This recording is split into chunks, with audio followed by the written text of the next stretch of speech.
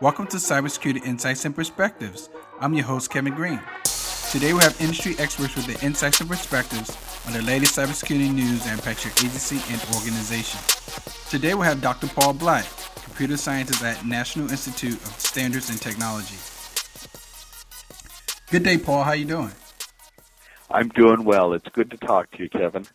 Paul, thanks for joining us today. I think we have a lot of great things to talk about.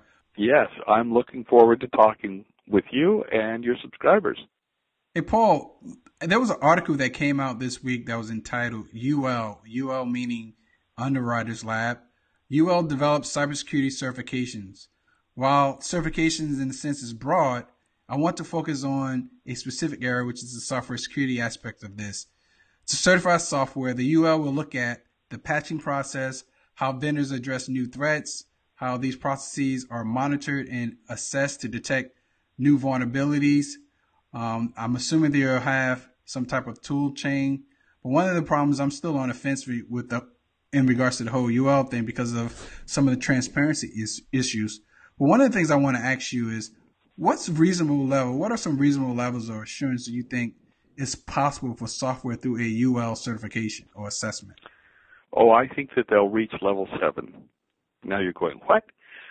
The point is that we have difficulty defining those levels. So when you say reasonable levels of assurance, that right there points out part of the problem.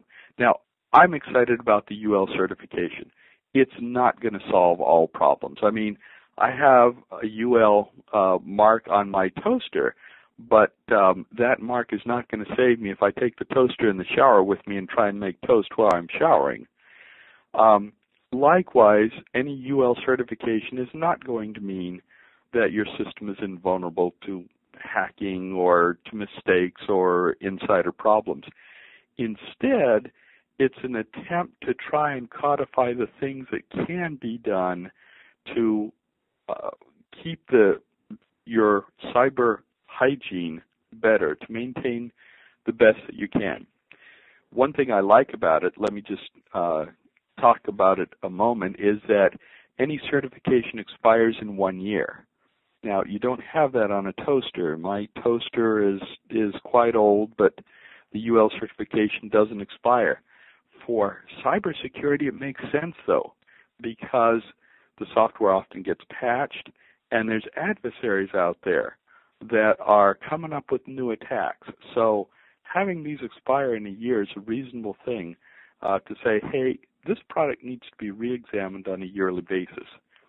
Another thing about the UL assessment is that they are going after medical devices first and industrial controls. These are relatively simple applications with relatively well understood functionality, so they can say, hey, let's make sure that these are being patched, that these are being checked, that we understand how we're taking care of them. We don't just take this thing, connect it to the network, and then leave it sit in the corner for 10 years while the environment's evolving around it. The threat environment is evolving. Now back to your original question, levels of assurance, it will help people to take the first step. It will help them say, this is something where we're at least doing a little bit. The exciting thing about it is that as they look at this, they can evolve it so that in the future they say, hey, let's add this. We have some tools that we find eliminate some common problems or detect some common problems. Let's add that to the certification. So UL, I expect, will be evolving. It's kind of like the CISQ, Consortium for IT Software Quality. They're looking more at general software trends. Are they perfect? Are they going to give us anywhere near perfect assurance? No. But it is an attempt to try and formulate what we know, learn from it, and grow. So the UL mark, I think, is a step in the right direction. So, Paul, I have a follow-up question to that. You know, you and I have had this conversation in various times. We've seen each other at different industry events. I tend to think software is there's a lot of complexity to software. How do you actually certify something that's so complex? You ask a great question, Kevin, and yes, we've talked about that. I wish I had an answer. I wish I had a silver bullet that I could give you. Let me take you back to the very beginning. Software assurance certification has 3 steps. First, it has to be built right. You cannot test quality into software. The second step, though, is also examination. What came out of that? Is it reasonable? So there is a step in examination, in testing, static analysis, dynamic, various things like that add assurance to say, okay, we expect good stuff. Did we get it? Yes, we did. And then the third thing these days is a reliable execution environment. We have the Java Virtual Machine, JVM, is kind of a sandbox for Java execution. Many things today run in virtual machines. The 3 of them are the basic foundation for doing software assurance. If I had to pick one, if you held me down and twisted my arm, Kevin, and I had to pick one of those, I would say get good people that are trained, that are knowledgeable, that understand how to build resilient software. Paul, NIST is working with the White House as well as other federal agencies to address software security problem as identified in the Cybersecurity National Action Plan. What do you think are some key areas to address and why? That is a huge plan, and it goes to all sorts of places in NIST and all sorts of agencies. So I would not be able to speak to the whole Cybersecurity National Action Plan as a whole. We are doing some interesting work. In particular, we're working with OSTP to come up with a plan on reducing software vulnerabilities, trying to dramatically reduce software vulnerabilities, not just incrementally. So we're trying to put that together, gather the best ideas we can, and put that together. There's been a lot of talk, especially in the federal community, about formal methods. And you laugh.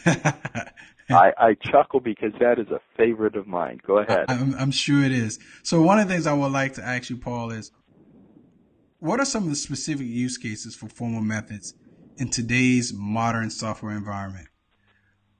I'm glad you asked, Kevin. Formal methods is something that's a particular favorite of mine. Now, I might tell your listeners that they're already using formal methods.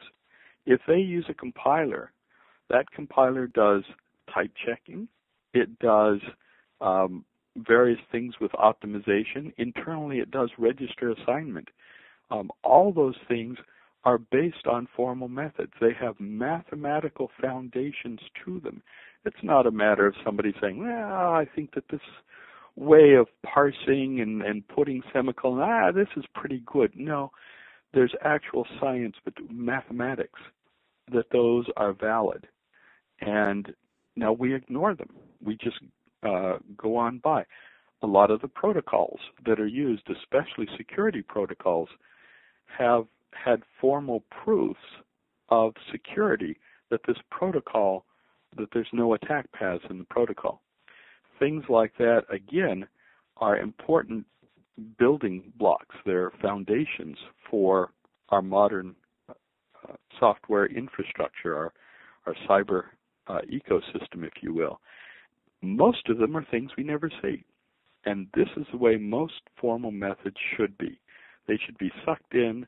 They should be under the hood. They should be automatic. And so a lot of the formal methods that we get will disappear under the hood, so that we know that if we build it according to this or that technology, if we satisfy these constraints, that it's going to have these properties. So that's the most exciting way that formal methods are going to appear in modern software environments. Now, specifically, we do have to get a little more serious about formal methods. So given that point, Developers, modern day developers are asked to develop software and build software at a very fast pace. I know there's challenges in getting a lot of state of the art tools integrated into the continuous integration pipeline. A lot of times these tools clog up the continuous integration pipeline. So the question I want to ask you is, what are some of the challenges we see with seamlessly integrating formal methods into a continuous integration environment? What are some of the challenges you see? Well, one of the challenges, like you said, is that they clog up the pipeline. Now, part of that is that the tools are a little immature. Let me rephrase that. Part of the problem is that the tools can be made more mature. It takes some time to understand how people are using them, how they can best be used. But part of it is that we really need to sit down and think about our design beforehand. Programmers can't just encode the first thing that comes to their mind, the first thing that passes a test. It's important to sit down and say, well, why do I believe this? Why do I believe that this little algorithm, these lines of code, will solve the problem that I have? And so, yeah, some of those tools are going to require that you cannot pass go, cannot collect $200 until you do a little bit of work and convince yourself and the tool that something is correct. Now, the plus side is that if you have developed it well, then you have less of a chance of having this endless cycle of test and debug, test and debug, test and debug. Instead, you can go through the assurance testing, and if you've built it well, any bugs will be minor bugs. Paul, I know you're working on a lot of things, such as your static analysis tool, exposition. You're working on some formal method stuff. But what can we expect from you and your team at NIST for the remainder of this year and the upcoming year? I appreciate you asking me that. We have some exciting stuff. A lot of our work is going to be foundational or basic. For instance, in our software reference database, or SARD, we are planning on adding Toyota test cases. If you ever are concerned about, does my tool detect problems, the second thing that you're going to ask yourself is, okay, where do I get a whole bunch of programs with known bugs? We've got them. We've got the SARD database that you can download a whole bunch of stuff with literally hundreds of different specific weakness classes where you can check out your tools. So adding Toyota, adding some of the other cases is going to enhance this so that development of tools and people's confidence in tools can increase. So that's one thing that I think you're going to be excited. Another thing I want to tell your listeners about is our bug framework, what Dr. Irena Bojanova calls the programmer's best friend, or BF. We want to go through and understand weaknesses very well, the structure of them. Currently, there's some really good efforts like CWE that have advanced the knowledge of weaknesses, move the ball down the field. But our work is going to refactor those, so much easier to understand, much more orthogonal, much easier to apply, and much easier to extend. Paul, that sounds like some very exciting things. I think you guys are doing some great work over at NIST, and I enjoy partnering with you to try to solve some very hard problems. Hey, thank you very much, Kevin. It's great talking with you, and we're excited about building a future that is going to be great and going to be reliable. Talk to you later then. Thank you, sir. Take care. Bye. Well, I think we have to wrap it up here. We want to thank our guest today, Dr. Paul Black. We also want to thank our listeners for tuning into Cybersecurity Insights and Perspectives on FedScoop Radio with your host, Kevin Green. Until next time, peace.